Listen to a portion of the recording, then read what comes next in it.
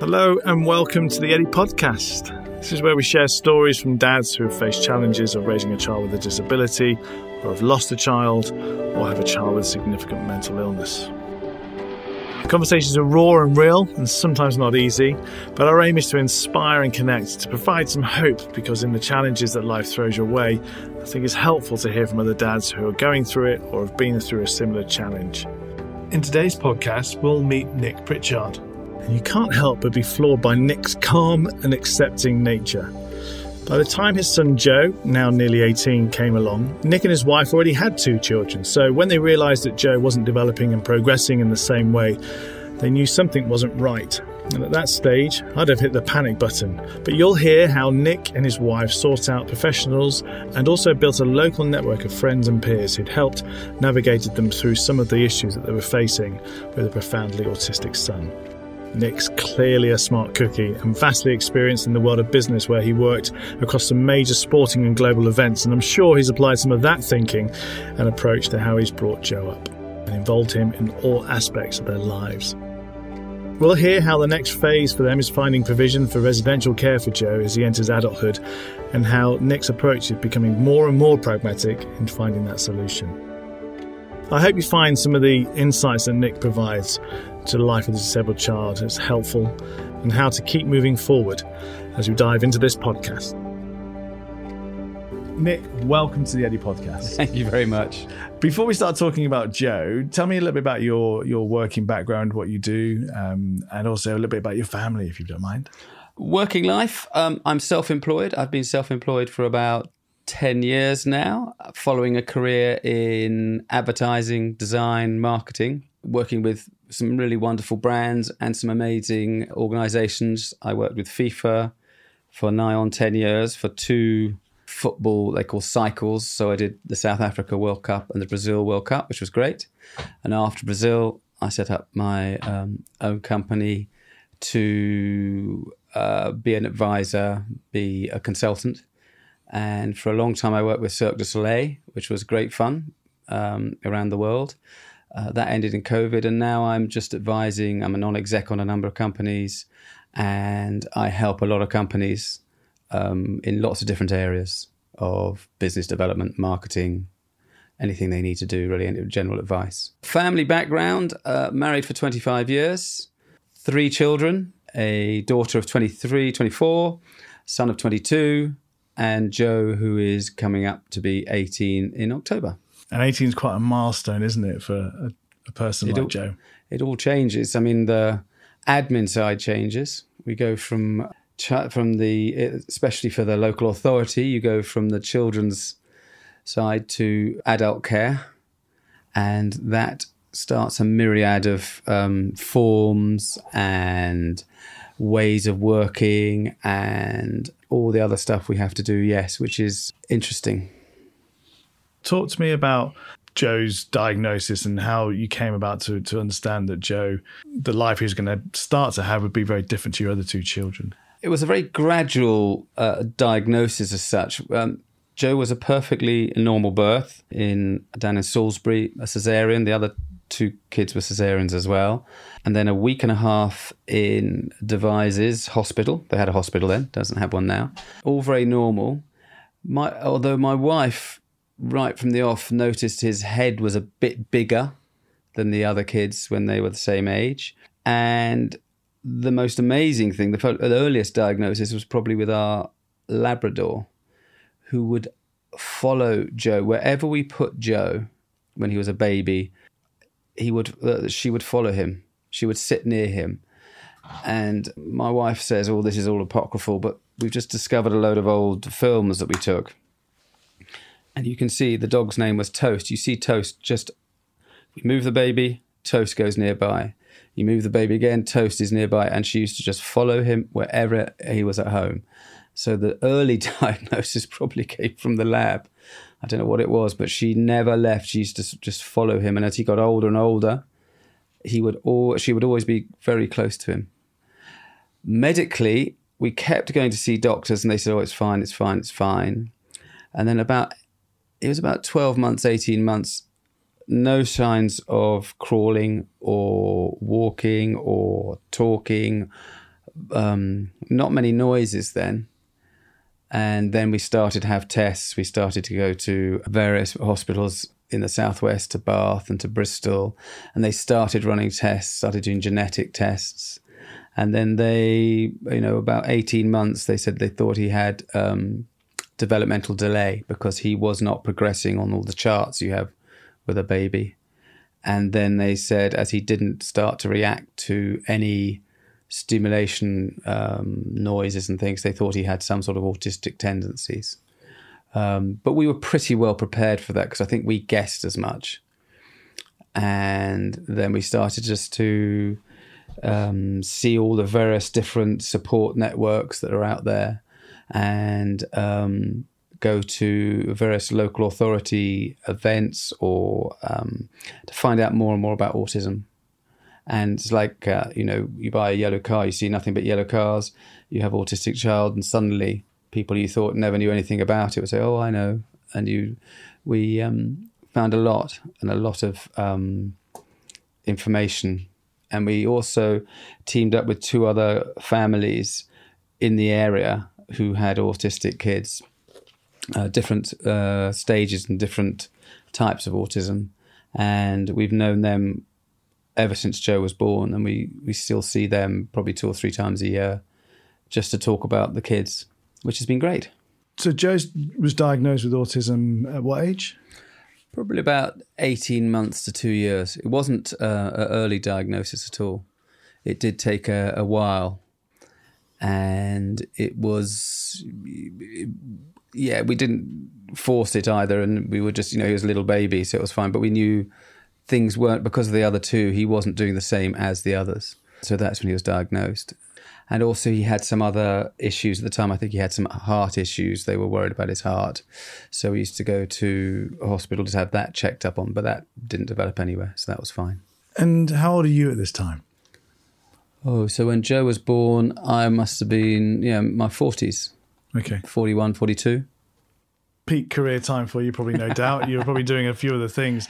Yes, it was. I was running around with FIFA then, so I was travelling a lot. I was away at least 2 weeks in every 4 abroad, all over the world. So yes, it was a bit of a juggle.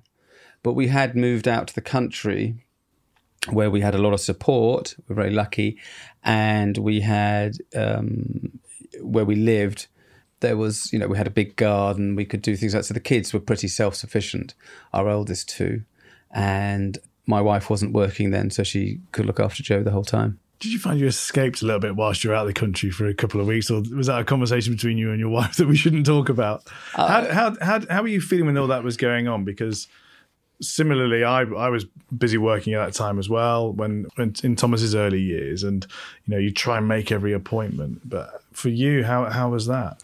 I did used to organise my life around all the appointments we did, but yes, I did. I must have missed. I can't remember now, but I must have missed a few as well. And it was a juggle. It was a juggle. Luckily, as I say, my wife wasn't working at the time. And I did miss certain things of all 3 kids, not just Joe. But, as you said, it was the peak time. We were earning quite good money. We needed it for everything, as you all do. But then it also meant, when I wasn't traveling, I was at home a lot more. So I would make sure I was around for certain things. We always made sure we had a holiday. We always made sure we had time together. And weekends were quite, I wouldn't say they were, sacred, but we used to make sure that I was around for weekends and things. So, yes, it was. But it was a juggle, would have been the case whatever had happened. Yes, Joe added an extra element to that. But when he was young, or as baby, it was very easy to, or easier because my wife was at home all the time. Yeah, because I guess, you said you seem to be really resourceful. So, you searched out information about it, about autism and the condition that was there, and you plumbed into network straight away. Where does that sort of resilience and... I don't know where it comes from. I mean, you just do that, don't you? And we knew nothing about autism. We knew nothing about disability, whatever you want to call it. And we just wanted to find out and talk about it and see what was going on. And also, nowadays, with all the internet and everything, it is easy to get information. You can get it anonymously, you can get it open. Plus, the support services, I suppose, or the local area, they do offer. They don't force you to take it, but, we wanted to find out more. And so we did make use of these. Probably more on my wife's instigation than mine, because as a classic bloke, I would have just sat there and gone, oh, we'll work it out, don't worry, But we did, I wouldn't say we took it up, as a evangelically, but we did want to know more. We did want to know about it because we didn't know where we would go with Joe. And just as, you might look at schools for any kid, we just wanted to know more about what the options were for Joe. And the diagnosis was ongoing all the time. So we didn't know exactly where it was going to go, because as soon as you say you've got an autistic child, people go, oh, Rain Man. He's brilliant at maths, or he'll find something he'll be brilliant at. He'll talk to you. And we go, well, actually, he doesn't talk. He's non-verbal. And people go, oh. And autism is such a broad spectrum. And so, you learn about autism. It's not just Rain Man. It's not just someone, or a Stephen Wiltshire who, that's the other one that always gets brought up, brilliant at drawing. So it was just, we just spent our whole time, not a whole time, but, a time to find out what his particular needs, what it was. But it has changed over time.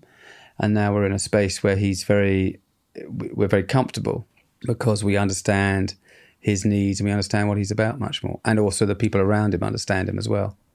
But there must have been challenges early on, say before the ages of 12. What kind of key challenges did you sort of find? Yes, there were huge challenges, and then you meet inspirational people that help you. For example, trying to get Joe potty trained. He would, we thought he'd wear nappies throughout his life. And we met a teacher at his first school who said, no, we're going to sort this out. We will sort this out. And this teacher, Gary, he was amazing. And within 18 months, Joe is pretty well consonant now, although we still have mistakes every now and then. But you meet people like this who, you sit there going, oh, it'll never change. It's going to be like this. And they go, no, we're not. We're going to work this out. So, yes, there were challenges. There's challenges, of course, with the not having the constant dialogue with him, but you have different types of dialogue with him.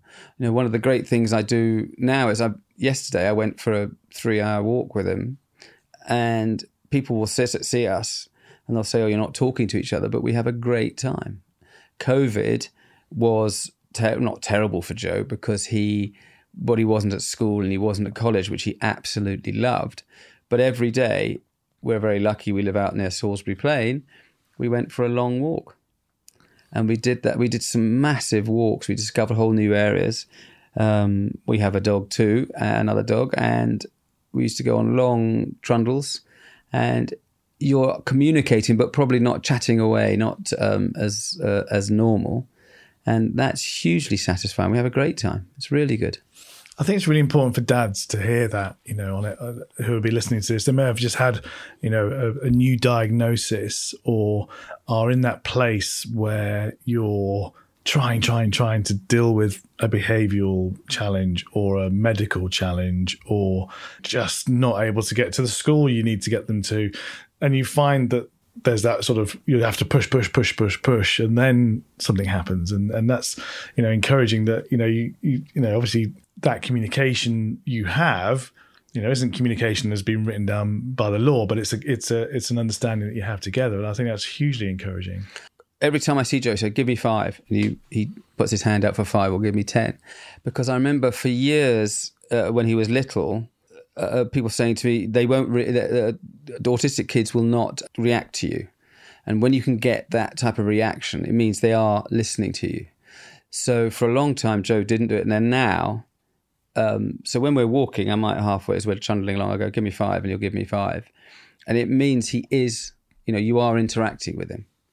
And I remember because people said, oh, they'll never interact with you. And for example, if you do a high five, they'll never do it. And so we do that, and he is listening. He is listening. He's a crafty thing. He does listen. He might be non-verbal, but he understands everything. He takes in everything. And now, one of his, like a lot of autistic kids, he likes his life ordered. He needs to know what's going on. And when we're on these walks, he pulls a finger, which means what's happening next. Makaton, I think, is slightly his way of doing it, his edited way of doing his Makaton. And you have to constantly say, we're going to do this, we're going to do this, we're going to do this. And, but that is all part of it. The whole communication is he needs to know.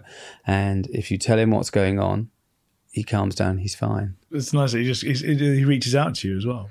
He is listening. So don't ever think, because, he sometimes, when he does get worked up, he might have heard my wife and I talking, we're going to go off tomorrow to so-and-so and so-and-so. So he knows that's going on. And he asks you, what's going next? What's happening next? What's happening next? And if you don't say that to him, he might get a little bit worked up because he's going, hang about, you've just been talking about us, we're going off here. But if we tell him, we try and tell him things every day, we're going to go and do this. Like this morning, I said, yesterday I came up and stayed in London. So yesterday I saw him and I said, I'm not here tonight. I'll be back tomorrow. He's fine with that. He's taken it in. He can assess that then. He's not got a problem. So you just have to don't take for granted, I think, a lot of the stuff. You're seeing the whole area of trying to find care, trying to find things for him. Don't take it for granted. You have to push that a little bit more. You have to investigate a little bit more. You have to take a little bit more care. And it's the same with Joe. You just take a little bit more time, that's all. I love the way you're very calm about how you're talking with me now. Was it always like this? No, probably not. When you first hear about when the diagnosis is made, you go, ooh, where are we going to go? But there's no point getting worked up and going crazy because it is what it is. And Joe was a wonderfully placid, lovely baby. Lovely. He's been lovely. We're very lucky. He's very placid, very easygoing. Yes, he does have his moments. He does lose it every now and then, but you can work through those so that good times are very, very good. And, yesterday he has a sunflower from college. We went and planted it. And for some reason, he didn't want to plant it. So he got all worked up about it. But you just work through that. And then he was fine about it afterwards. Points at it now and he knows it's his sunflower. So yes, there's no point getting too worked up. You just have to be calm, because if we get worked up, he'll get more worked up, and it's a negative cycle.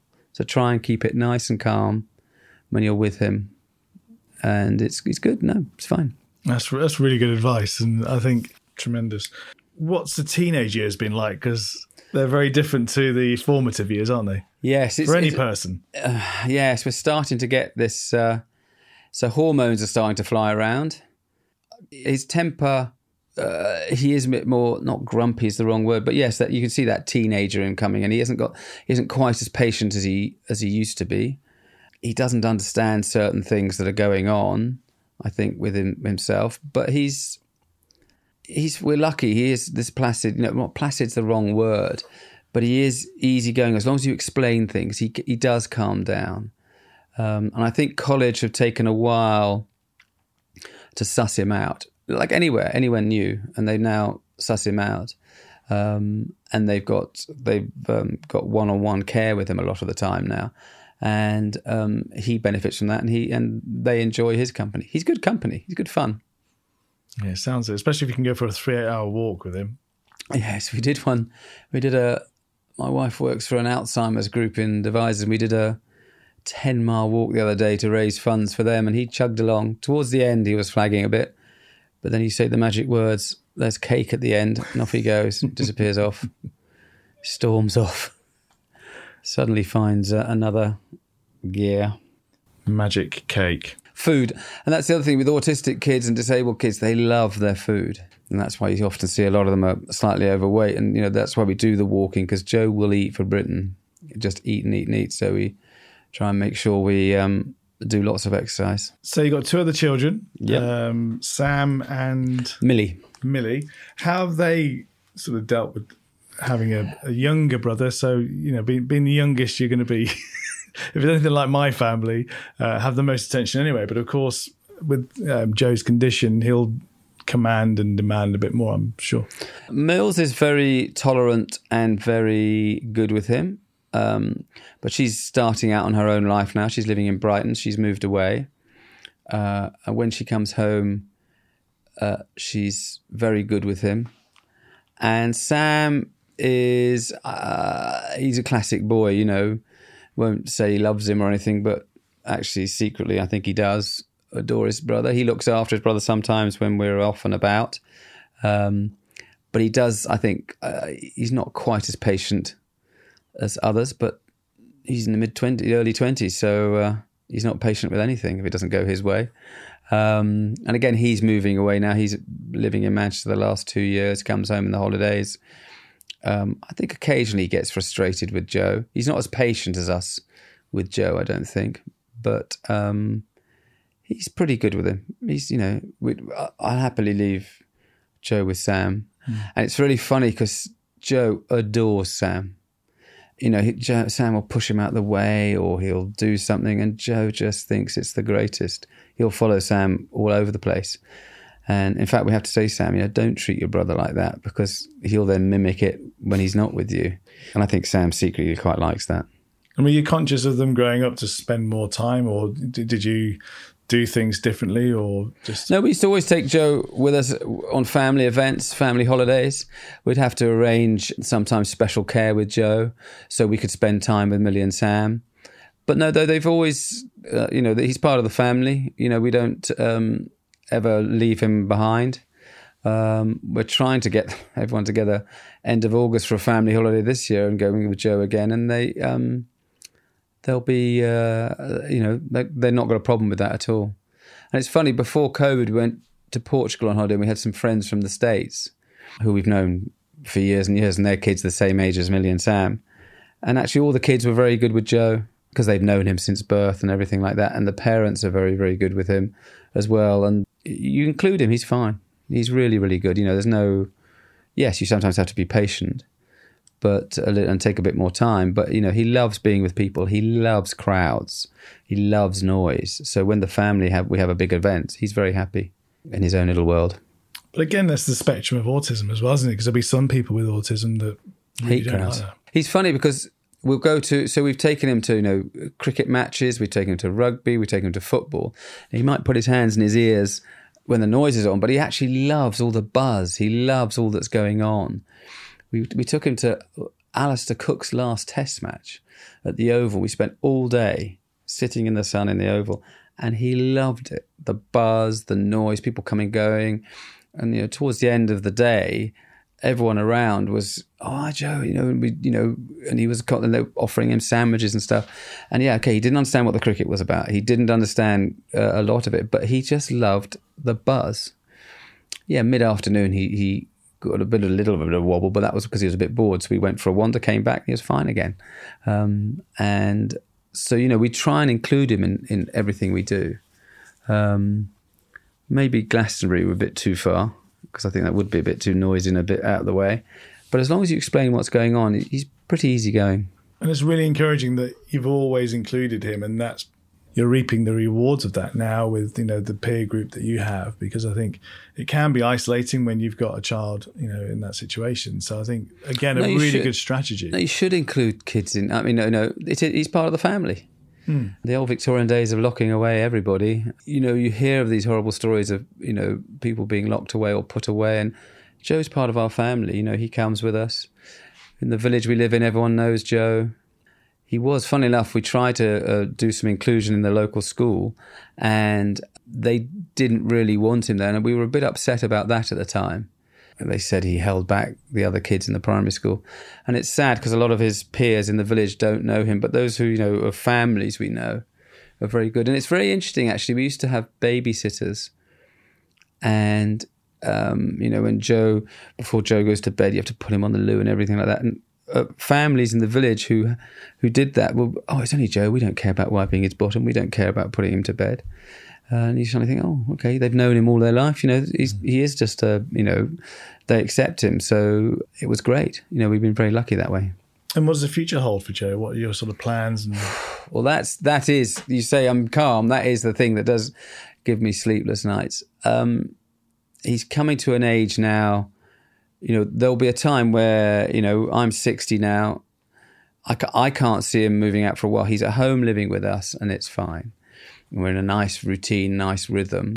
But there has to come a time where he has to be in some sort of assisted living. He does need someone around him. As the college found out, you need someone with him to help him. He can't feed himself. He can clothe himself, but, if he got up in the morning and didn't know which drawer the jumpers, he could wander around quite happily as he is. He just needs to be guided and have some people around him. So we've got to find some sort of assisted living in an area in a place where things are happening. You don't want him sitting in front of a TV all day. He likes his walks. He likes to go out and about. He loves being driven. So his college at the moment is about 40 minutes away. The bus to and from college is one of the highlights of his day. He loves the bus. He loves driving with us. So wherever we go, we might drive. He's very happy and he's very good in the car. So you want him to be in a place where they do things, where he's still stimulated. Hopefully he can be at this college for the next 3 years minimum, maybe a bit longer. And then after that, we will find some sort of residential place for him to live in. And that could be anywhere. And we will possibly move house to be within half an hour of wherever he is. We don't care where it is. And then he can come home at weekends and whatever have you. But it'd be unfair on him to live with as we get older, and unfair on us, really, probably having to do a lot of the stuff we do at the moment. So what would you say to someone who's got a new diagnosis, was just starting their journey of having a child with autism, where it's, in a situation where, it's quite severe, not having communication, and obviously in the very early years, Joe's movement wasn't great, and obviously now he can walk. So there's a huge encouragement and positivity there, from where he was when he was 18 months to going on a 3-hour walk when he's 17. So what do you think you would say if you had the chance to just see, someone that's got their head in their hands going, oh. Well, I'd say that, there's definitely light at the end of the tunnel. The other thing is it changes all the time. So, we were constantly asked when Joe was little, when will he speak? Now, he hasn't spoken, but at the time he was incontinent, wasn't walking. He didn't walk until he was about 5. We thought we'd have this person sitting around incontinent. Then we meet inspirational people who go, no, we'll sort that out. Then he starts to walk. Then he starts to do other things. He was non-verbal, but we found, another teacher at one of his schools finds this device. He's pretty lazy with Makaton as well, the sign language, but we find this iPad which has, he can press buttons because he understands, and so he can say what he wants, and he can just show us bits and pieces on that. So suddenly communication comes on. So if he's getting frustrated, we call it speaky. He presses it. He wants a bit of cake, or he wants to go to the swimming pool, or he wants to go for a car journey, but he can explain that to us. Now, when it all started, all that was a million miles away. So it gets better all the time, and things change all the time. He might speak to us one day. There's no reason why he shouldn't speak. I doubt it very much now, but you never know. Things will change, and every day is different. He is, as he grows, everything is different. He develops and he understands certain things and he helps with certain things, and different to Millie and Sam, but on his path. And it's great. I would say, if you had newly diagnosed, don't look at the negatives. There's huge positives out there. And it's probably not the journey you thought you were going to have, but it's a really rewarding time. I love being with Joe. I love spending time with him. If my wife's out and about for a weekend, we have a great time. Now, it's not the weekend I might do with Sam, but it's a different weekend, and it's very satisfying. We have good fun. And in the good weather, the bad weather, whatever it is, we just have a good time, and he's hugely rewarding, but in a different way. I think you have to find your space with that, but I don't see much negatives now, and I didn't when he was diagnosed.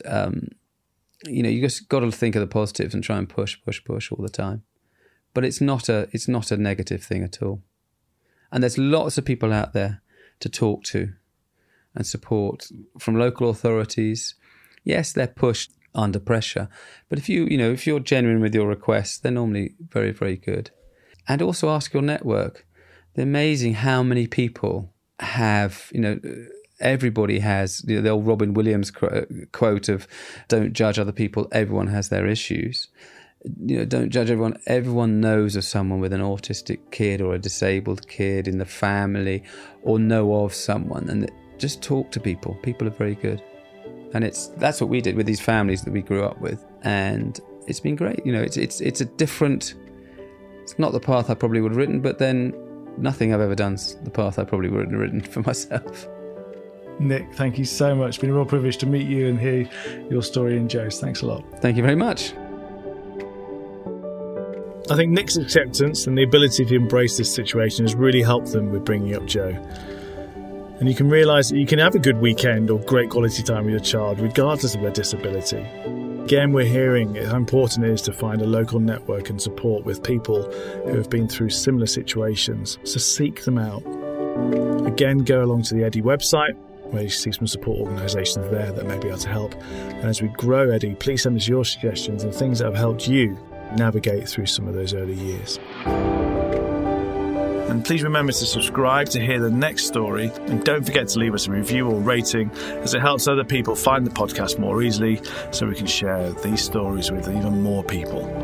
And if you'd like to share your story, please visit us at www.eddy.network and click on share, where you'll be able to send us your story, pics, and even if you'd prefer to keep anonymous, you can let us know there too. The more stories we can share, the more dads we can help. Thank you for joining us, and remember, keep moving forward.